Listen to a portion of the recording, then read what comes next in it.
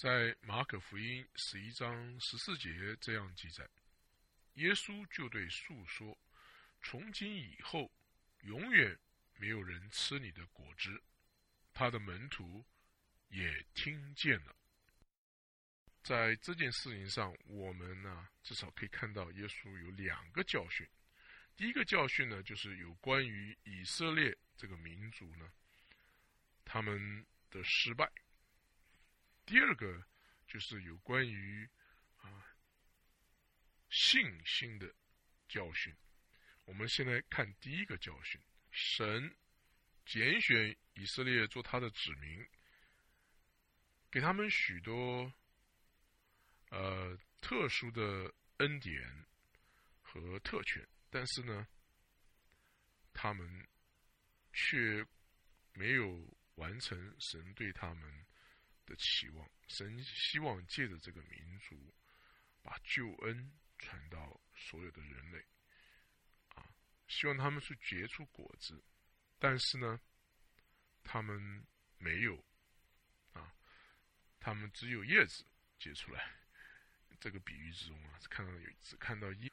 如果我们没有满足神要我们结出果子的心意，我们有许多的事情呢，可能会让别人很钦佩我们很兴奋或是这样很多的活动什么等等的，但是呢，就像是叶子一样很多，但是却没有果子。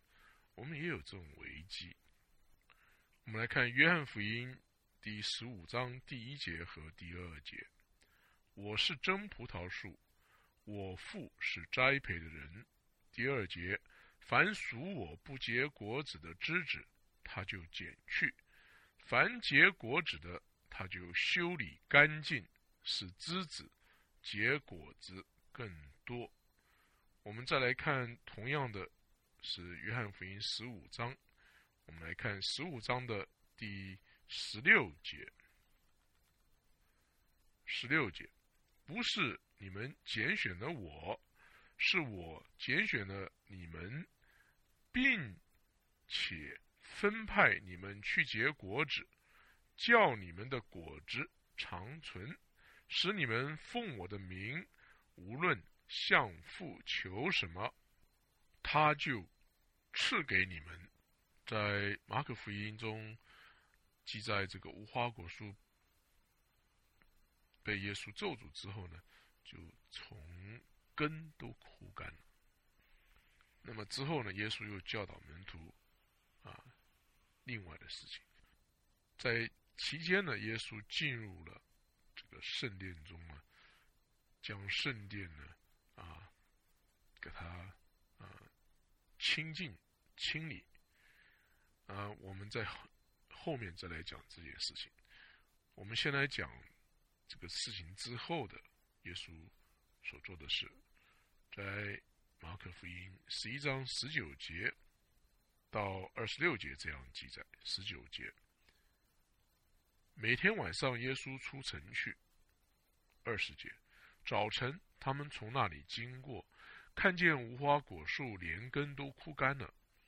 彼得想起耶稣的话来，就对他说，拉比，请看，你所咒诅的无花果树已经枯干了。22节，耶稣回答说，你们当信服神。23节，我实在告诉你们，无论何人对这座山说，你挪开此地，投在海里，他若心里不疑惑，只信他所说的必成，就必给他成了。24节，所以我告诉你们，凡你们祷告祈求的，无论是什么，只要信是得着的，就必得着。在22节呢所说的，耶稣回答说，你们当信服神。他的意思是说，要保持着一直相信神，活在一个依靠神、依靠耶稣的这个态度之中。那么23节呢，在11章23节到24节所教导的这个祷告的事情呢，我们不应该把它单独来看，我们应该跟整本圣经有关于神对祷告的教导来一起看。我们在约翰一书5章14节和15节，我们看到祷告呢，必须是在神的旨意之中呢，神才听。我们来看约翰一书5章14节到15节。5章14节，我们若照他的旨意求什么，他就听我们，这是我们向他所存坦然无惧的心。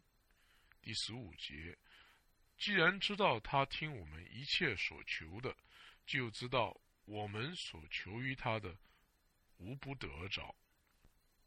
另外呢，在约翰福音15章7到14节也记载呢，一个祷告的人呢，他应该是不断的活在神的爱中的。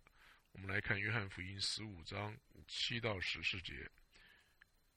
15章第7节，你们若藏在我里面，我的话也藏在你们里面，凡你们所愿意的，祈求就给你们成就。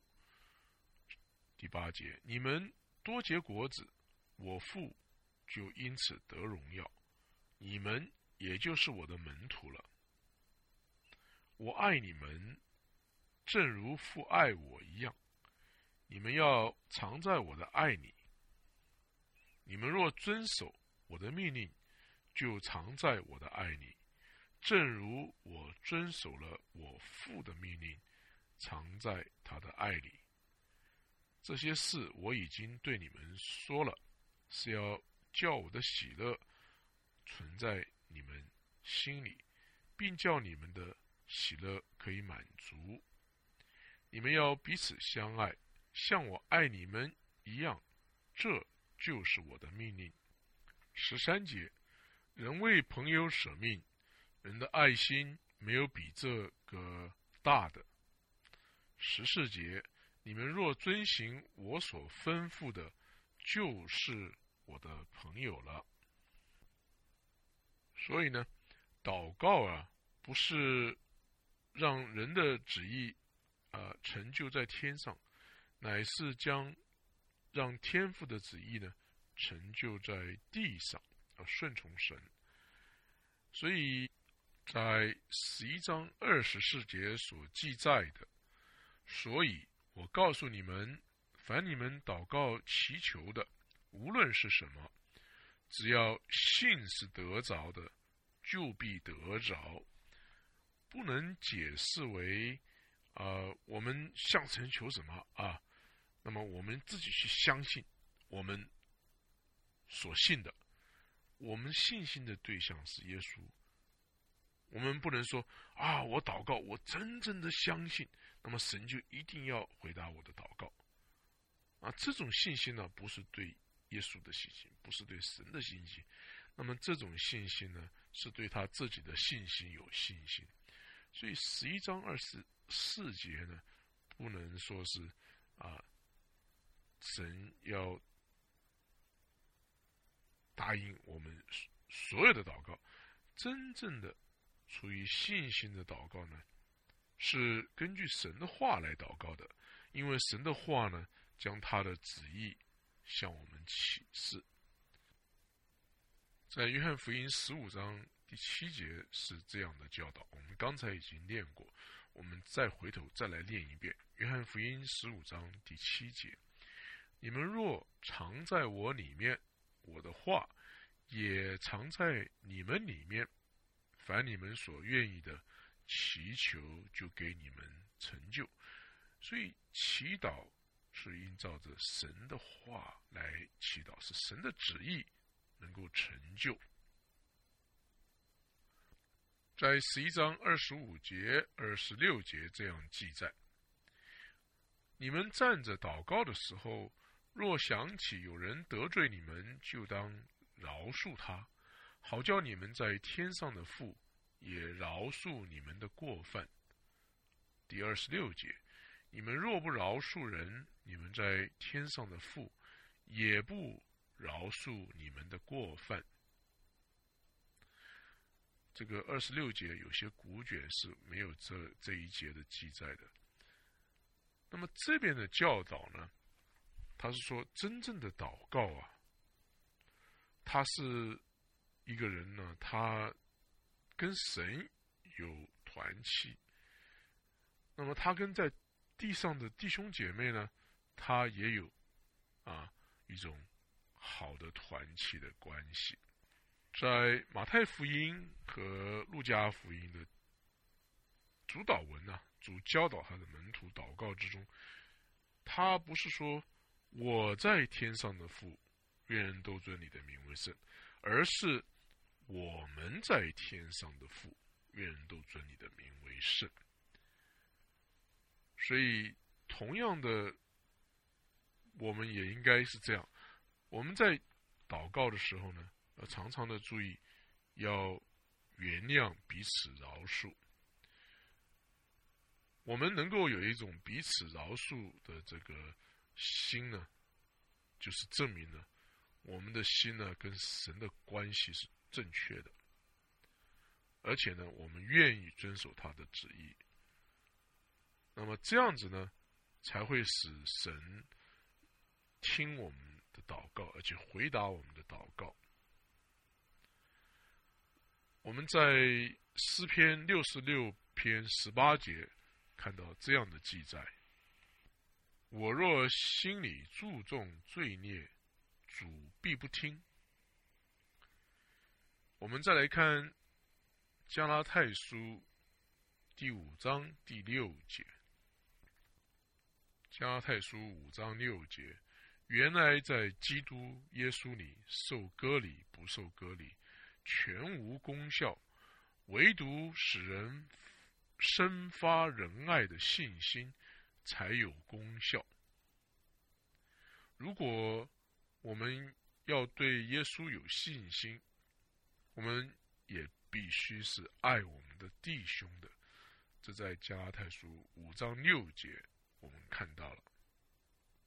我们现在回头再来讲中间所记载的耶稣清理圣殿的经文，这是记载在15节到19节。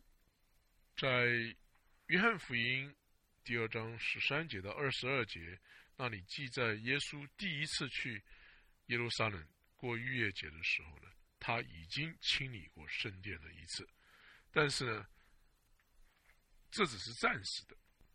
这一次耶稣又清理圣殿了。那么在圣殿里呢，有做买卖的人他们被耶稣赶出去了。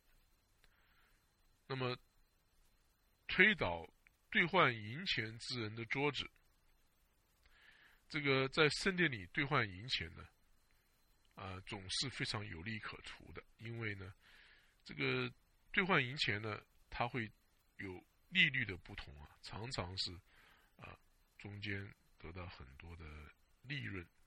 许多从外国来的犹太人，他们到耶路撒冷，他们就必须把钱要兑换，银币要兑换成这个当地的钱，那么这个中间呢就得到非常高的利润。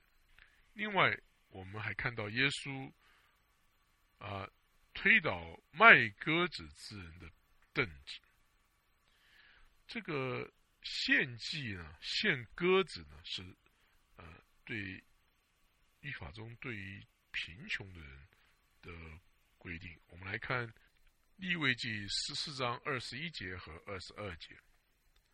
利未记14章21节，他若贫穷不能预备够数，就要取一只公羊羔做赎愆祭，可以摇一摇为他赎罪，也要把调油的细面以法1/10为素祭，和油一罗革一同取来。22节，又照他的力量取2只斑鸽，或是2只雏鸽，一只做赎罪祭，一只做燔祭。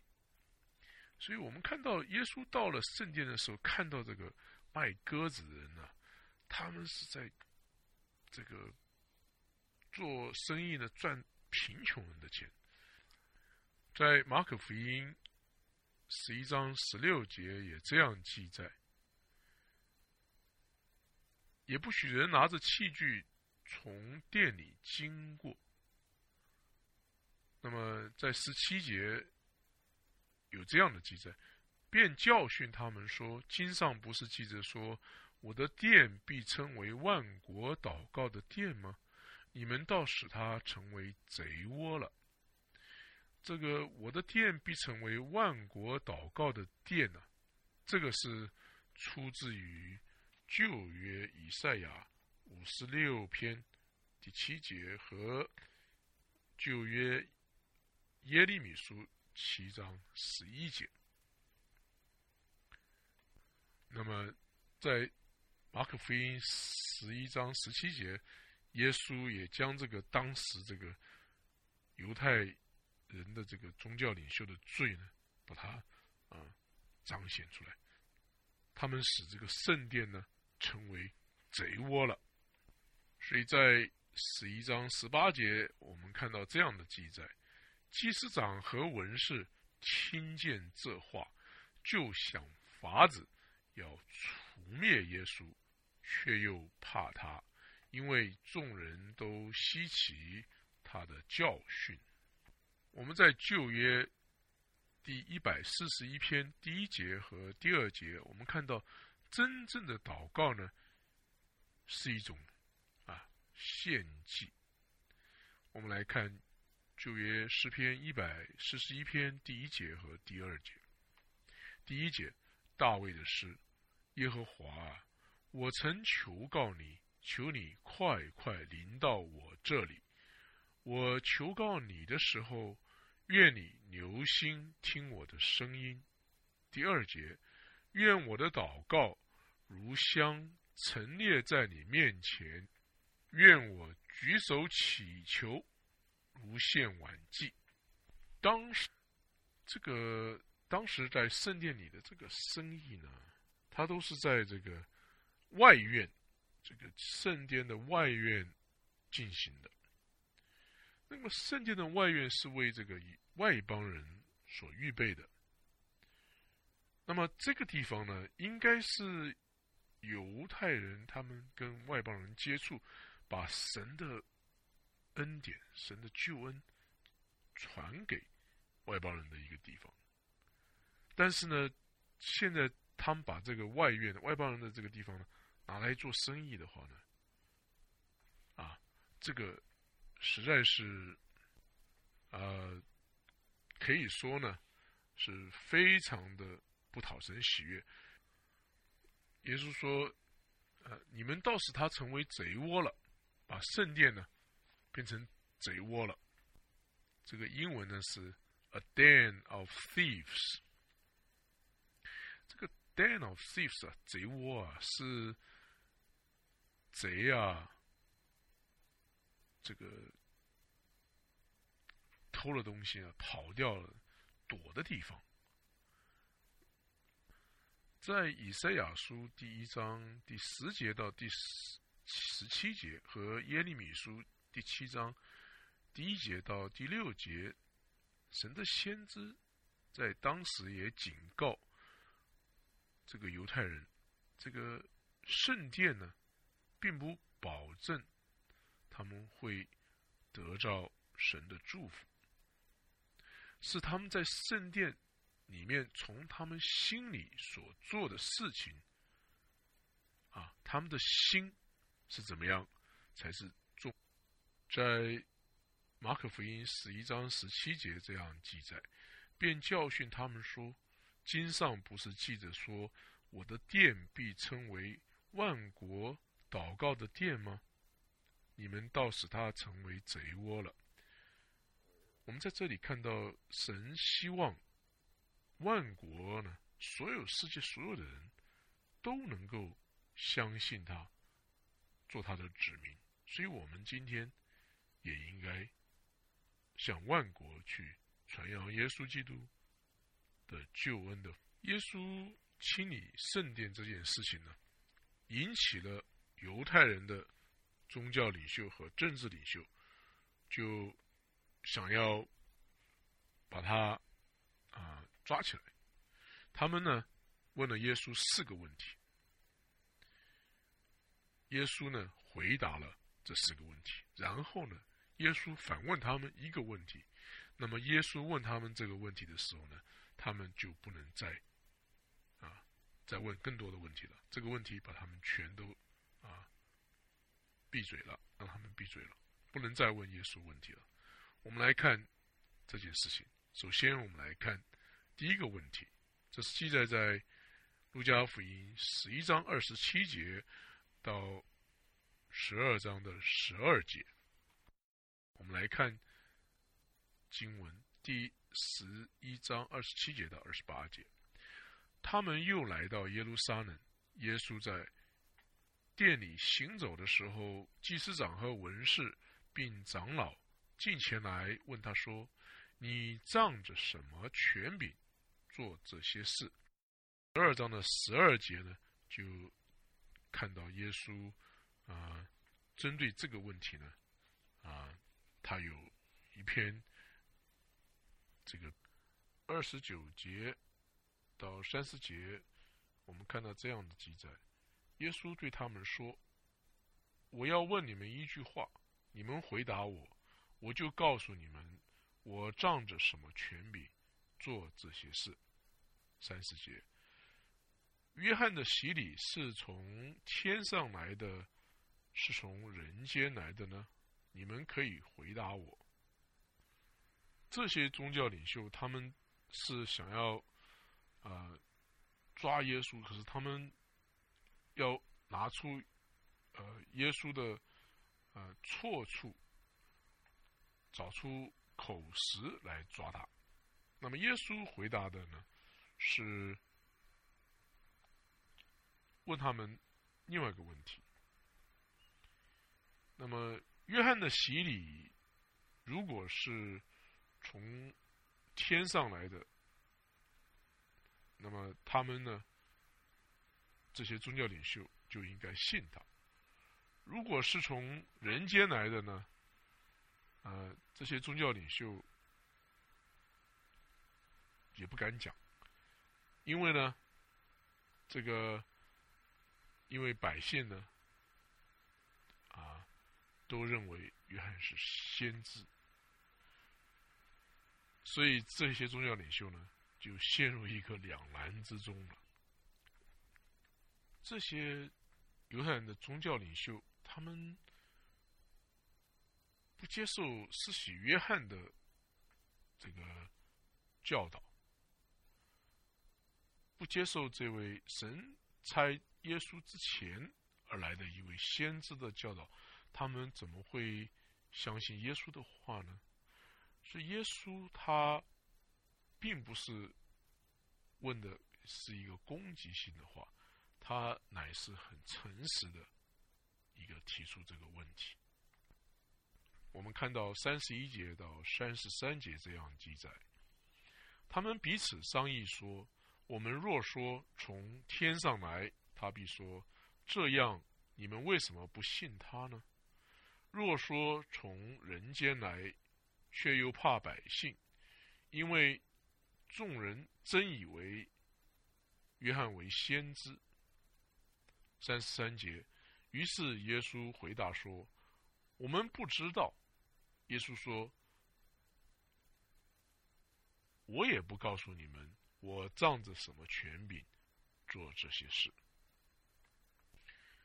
这些宗教的领袖呢，根据摩西的律法记载呢，他们呢是以色列人信仰的这个守护者，所以他们有权利来问任何的人，如果说是自己是神的先知呢，不是？他们可以问。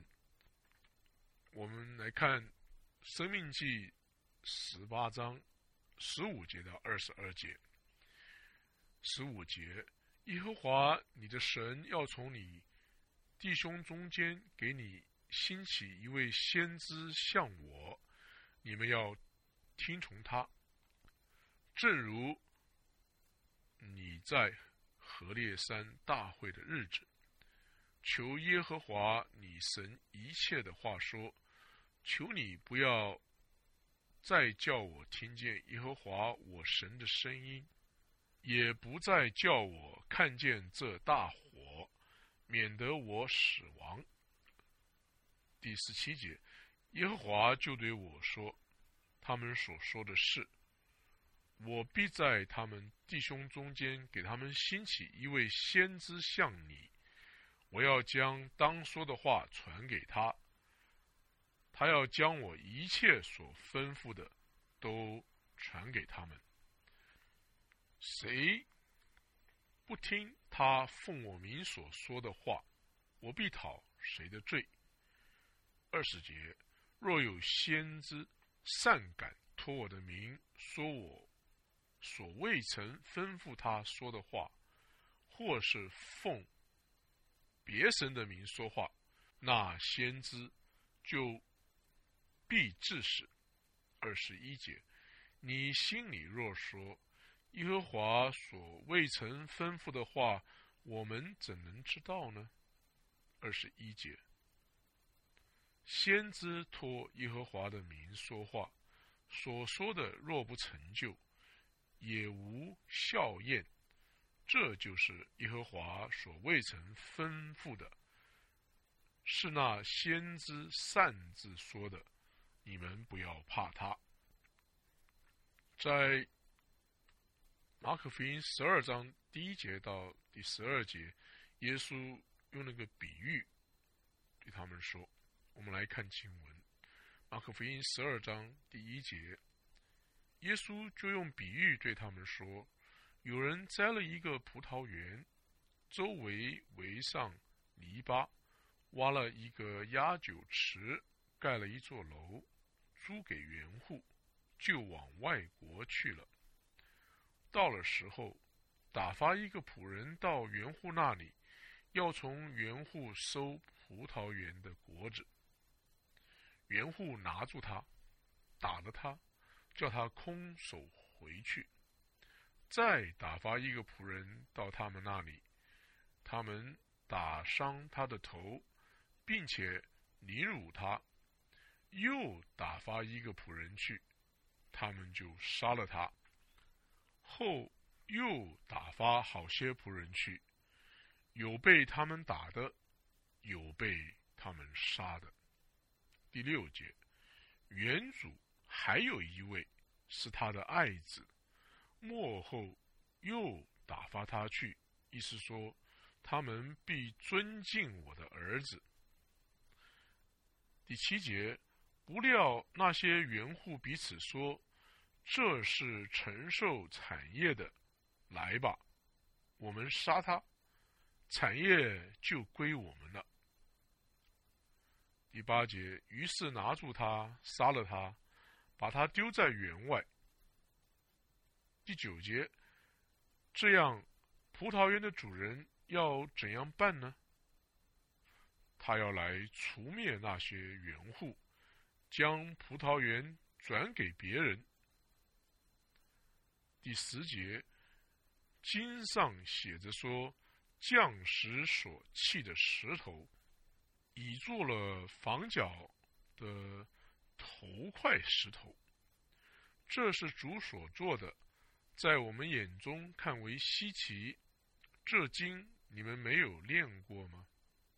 第12节，他们看出这比喻是指着他们说的，就想要捉拿他，只是惧怕百姓，于是离开他走了。葡萄园在旧约时就已经开始，它是常常用来代表犹太人的这个民族。我们来看以赛亚书5章1到7节。5章第1节，我要为我所亲爱的歌唱，是我所爱者的歌，论他葡萄园的事。我所亲爱的有葡萄园，在肥美的山冈上。第2节，他刨挖园子，捡去石头，栽上上等的葡萄树，在园中盖了一座楼，又凿出压酒池，指望结好葡萄，反倒结了野葡萄。第3节，耶路撒冷的居民和犹大人啊，请你们现今在我与我的葡萄园中断定是非。我为我葡萄园所做之外，还有什么可做的呢？我指望结好葡萄，怎么倒结了野葡萄呢？现在我告诉你们，我要像我葡萄树怎样行，我必撤去篱笆，使它被吞灭，拆毁墙垣，使它被践踏。第6节，我必使它荒废，不再修理，不再除刨，荆棘蒺藜倒要生长。我也必命云不降雨在其上。第7节，万军之耶和华的葡萄园就是以色列家，他所喜爱的树就是犹大人。他指望的是公平，谁知倒有暴虐。倒有暴虐，或作倒流人血。指望的是公义，谁知倒有冤声。我们再来看诗篇第80篇第8节到19节。第8节，你从埃及挪出一棵葡萄树，赶出外邦人，把这树栽上。你在这树根前预备了地方，它就深深扎根，爬满了地。它的影子遮满了山，枝子好像佳美的香柏树。它发出枝子，长到大海，发出蔓子，延到大河。你为何拆毁这树的篱笆，任凭一切过路的人摘取？林中出来的野兽把它糟蹋，野地的走兽拿它当食物。14节，万军之神啊，求你回转，从天上垂看，眷顾这葡萄树，保护你右手所摘的和你为自己所坚固的枝子。这树已经被火焚烧，被刀砍伐，他们因你脸上的怒容就灭亡了。愿你的手扶持你右边的人，就是你为自己所坚固的人子，这样我们便不退后离开你。求你救活我们，我们就要求告你的名。第19节，耶和华万军之神啊，求你使我们回转，使你的脸发光，我们便要得救。在这个比喻之中呢，神是这个葡萄园的园主，那么当时的这些宗教领袖呢，就是神雇来看顾葡萄园的园户。所以当时的宗教领袖应该好好的照顾葡萄园，使它结果子。他们只是受雇的，他们不是这个葡萄园的主人。那么这个葡萄园的主人，他当然希望从这个葡萄园得到果子，但是呢，这些园户呢，把这个园主所差来到葡萄园收果子的这些仆人呢，或者是打伤了、凌辱他，或者是被打的。最后呢，这园主就差他的儿子来到这个葡萄园，到犹太人这个国家来，希望在那里呢，收到一些果子。但是呢，那些园户呢，第12章第7节就说，不料那些园户彼此说，这是承受产业的，来吧，我们杀他，产业就归我们了。这些宗教领袖呢，他们把这个葡萄园呢，不但没有按时的把葡萄园的果子交给园主，他们还想要把园主的儿子给杀了，因为这个儿子是承受产业的。那么这样子的话呢，这个葡萄园呢就归他们了。也就是说，这些宗教领袖呢，想要把这个以色列这个民族神的葡萄园呢归他们自己了。第12章第8节，于是拿住他，杀了他，把他丢在园外。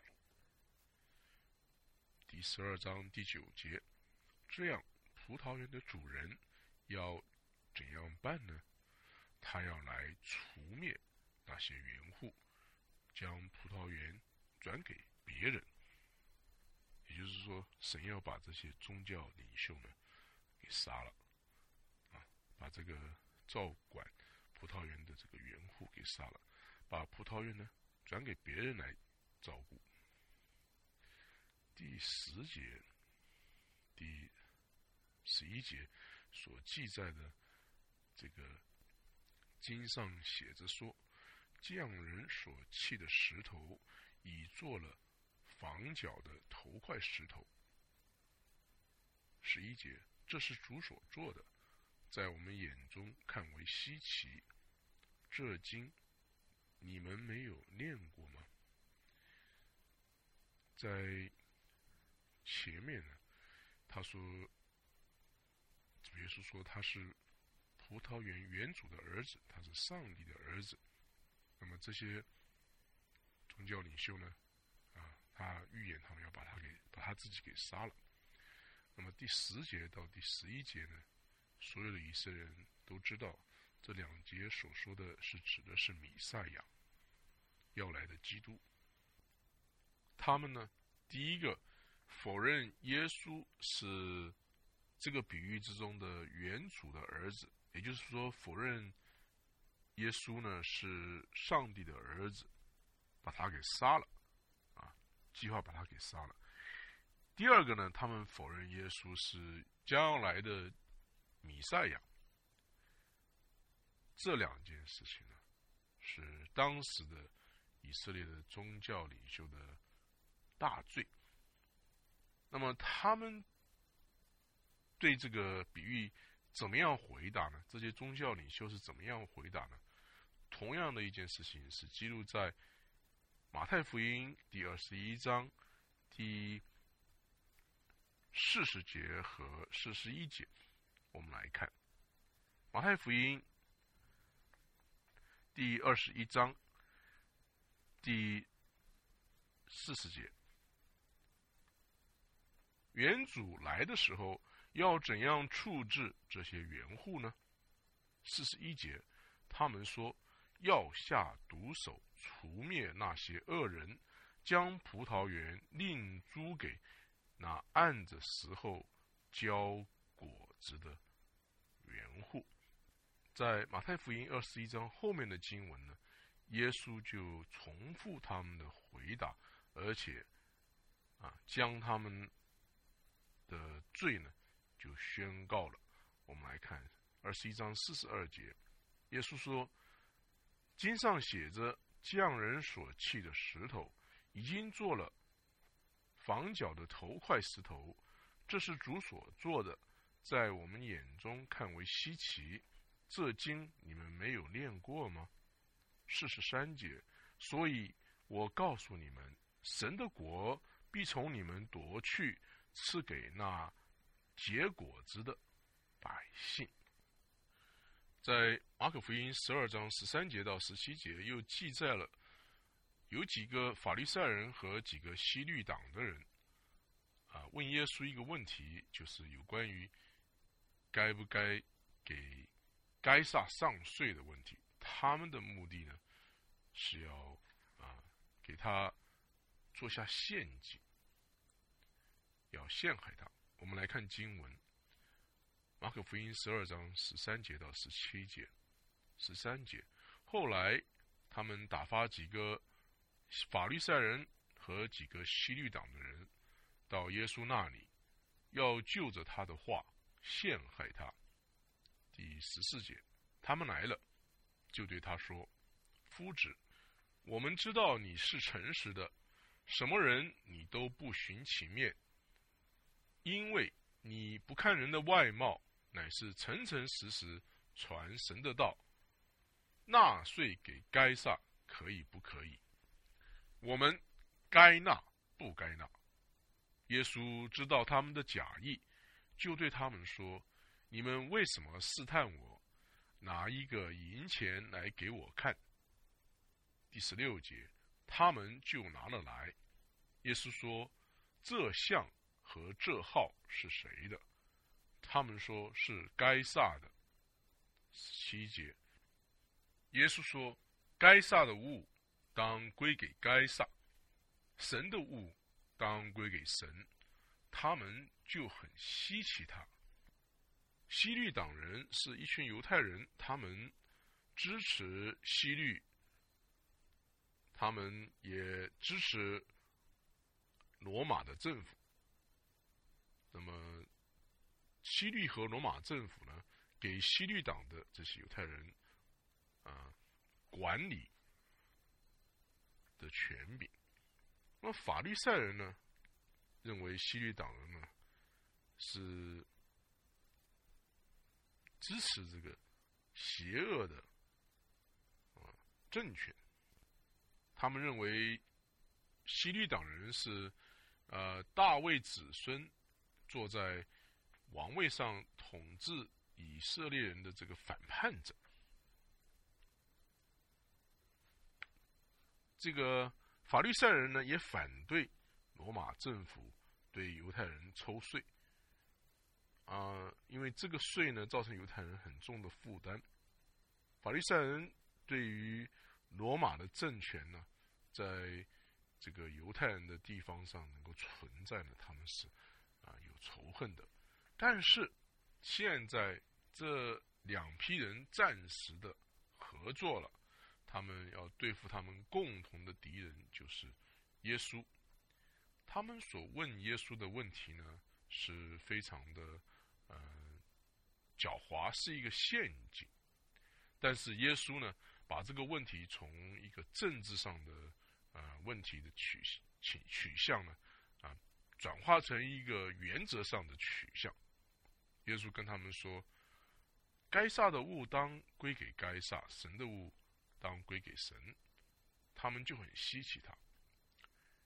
那么这些法利赛人和希律党人，这些假冒为善的人，他们问耶稣的话呢，看起来是很善良，想要请教他问题，但是呢，他们却被他们自己的问题呢给耶稣照这些法利赛人和希律党人的想法，不论他怎么回答呢，他都是不对，他或者是得罪了罗马政府，或者是会得罪希律。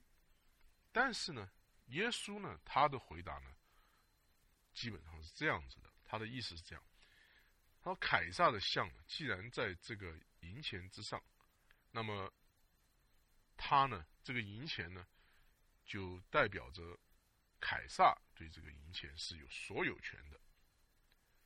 你们这些法利赛人和希律党人你们拥有这个银钱呢，而且呢，使用这个银钱，就指出你们认为这个钱呢是有一些价值的，不是完全没有价值，有它的实用性。所以呢，你们拥有它和使用它呢，就已经表示你们已经接受了凯撒的权柄，不然的话呢，你们就不会用他的钱。但是不要忘了，你们身上是带着神的形象的，所以呢，你们必须也是在神的权柄之下。罗马书12章17节所说的这个归给该撒，归给神呢，英文是 RENDER， 它的意思呢是还一个债是还给应该给的。耶稣呢，把这个公民应该上税这件事情呢，当作是公民的对政府给他们所做的服务的一种债，他们应该还给服务他们的这些政府。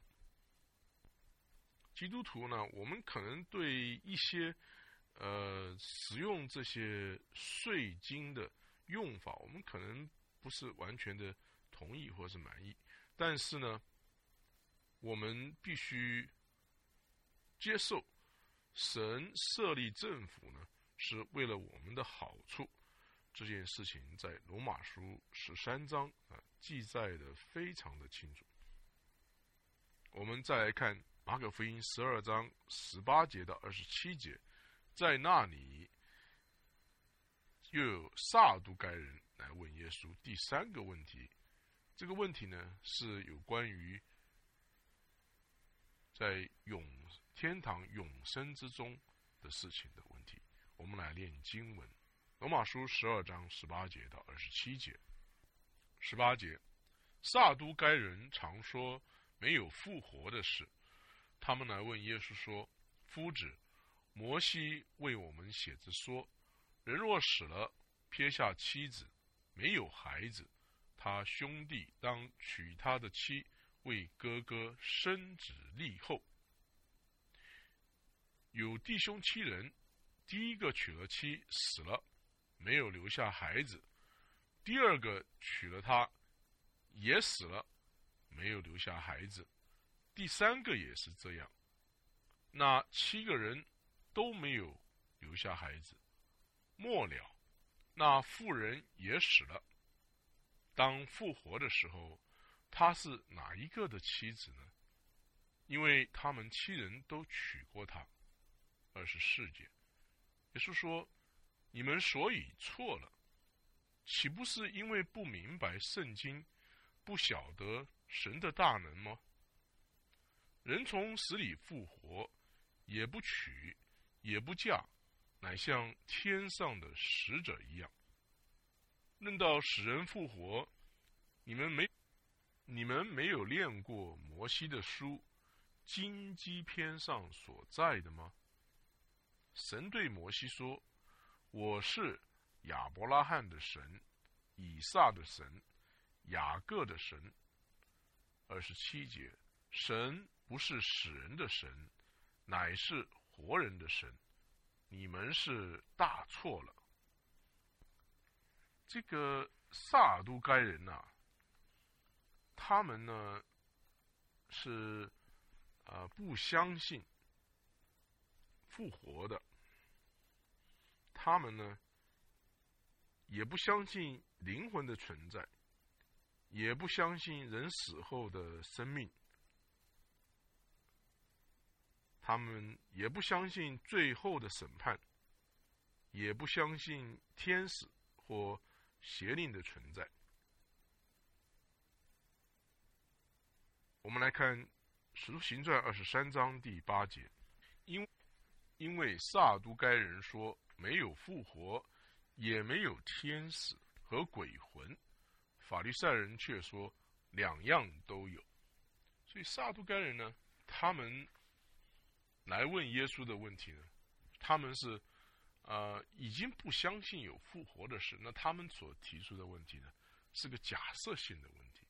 那么假设性的问题，它有它自己的逻辑，虽然这个逻辑呢是有非常严重的错误。撒都该人呢，他们只相信摩西的五经当作他们宗教的权柄、宗教的权威。所以呢，如果任何的宗教的教训，如果不能由摩西的五经来证明的话呢，他们是不会接受的。那他们在当时呢，他们自己认为呢，自己是这个宗教的精英领导阶层，他们呢也有这个把其他犹太人的信仰把其他的犹太人呢看成呢不如他们看轻他们。他们所说摩西教导他们的经文呢，是出自于申命记25章里面所记载有关婚姻的律法。那么我们来看申命记25章第5节到第10节。第5节，弟兄同居，若死了一个，没有儿子，使人的妻不可出嫁外人，她丈夫的兄弟当尽弟兄的本分娶她为妻，与她同房。夫人生下的长子必归使兄的名下，免得他的名在以色列中涂抹了。那人若不愿意娶他哥哥的妻，他哥哥的妻就要到城门长老那里说，我丈夫的兄弟不肯在以色列中兴起他哥哥的名字，不给我尽弟兄的本分。本城的长老就要招那人来问他，他若执意说我不愿意娶她，他哥哥的妻就要当着长老到那人的跟前，脱了他的鞋，吐唾沫在他脸上，说，凡不为哥哥建立家室的，都要这样待他。第10节，在以色列中，他的名必称为脱鞋之家。这些撒都该人所提出来的假设性的问题，就是如果有一个妇人呢，她有7个丈夫，这7个丈夫呢都是兄弟，那么他们认为，如果真有复活这件事呢，那么这个妇人呢，她必须在永恒中呢，她必须有7个丈夫了。那么这种说法呢，他们这些撒都该人认为是一个完全的一个论题，很聪明的说法。但是呢，耶稣呢回答他们呢，就启示他们是对2件事情是无知的。第一是神的大能，第二他们对圣经的真理不了解。这个复活呢，它并不是一个死去的一个生理上的生命又活过来了，它乃是进入了一个新的生命，人从死里复活，也不娶也不嫁，乃像天上的使者一样。这是神的大能。我们再来看格林多前书15章的38节之后讲到的复活的身体的事情呢，我们可以看到，在这里耶稣并不是说我们将来会跟天使在每一个方面都一样，他乃是说像天使不娶也不嫁这方面是一样的。对于神的儿女呢，他们将来的复活呢，是地位上呢是比天使要高的。我们来看约翰福音17章22节到24节，你所赐给我的荣耀，我已赐给他们，使他们合而为一，像我们合而为一。我在他们里面，你在我里面，使他们完完全全的合而为一，叫世人知道你差了我来，也知道你爱他们如同爱我一样。父啊，我在哪里，愿你所赐给我的人也同我在哪里，叫他们看见你所赐给我的荣耀。因为创立世界以前，你已经爱我了。所以神的儿女会分享耶稣的荣耀，那这一点呢，天使是没有的。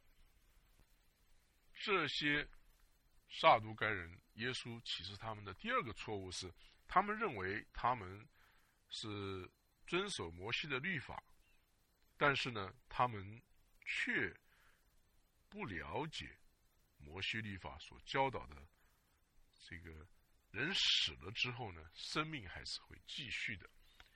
荆棘篇所记载的这件事情呢，是在出埃及记第3章。我们来看出埃及记第3章所记载的。出埃及记3章第6节，又说，我是你父亲的神，是亚伯拉罕的神，以撒的神，雅各的神。摩西蒙上脸，因为怕看见神。在这段经文中，这个耶和华向摩西显示的时候，他说，我是你父亲的神，是亚伯拉罕的神，以撒的神，雅各的神。在这个时候，摩西的父亲亚伯拉罕、以撒和雅各都已经去世了，但是耶和华在这里呢，他说，我是你的父亲的神哈。这个是呢，是现在式，不是过去式。也就是说，我现在是你父亲的神，是亚伯拉罕的神，是以撒的神，是雅各的神。所以可以说他的父亲摩西的父亲亚伯拉罕、以撒、雅各都还活着的，虽然他们肉身看起来已经去世了。所以呢，摩西他的教导，摩西五经的教导是教导人死后是有复活的，这一点跟撒都该人所相信的是不同的。撒都该人在这方面他们是愚昧无知的。马可福音12章27节这样记载，神不是死人的神，乃是活人的神，你们是大错了。耶稣说这些撒都该人呢，这方面他们是大错了。好的，马可福音我们就暂时的讲在这边，我们会在后面继续的讲马可福音里面所记载犹太人的宗教领袖向耶稣所提出来的第3个问题。谢谢你的收听。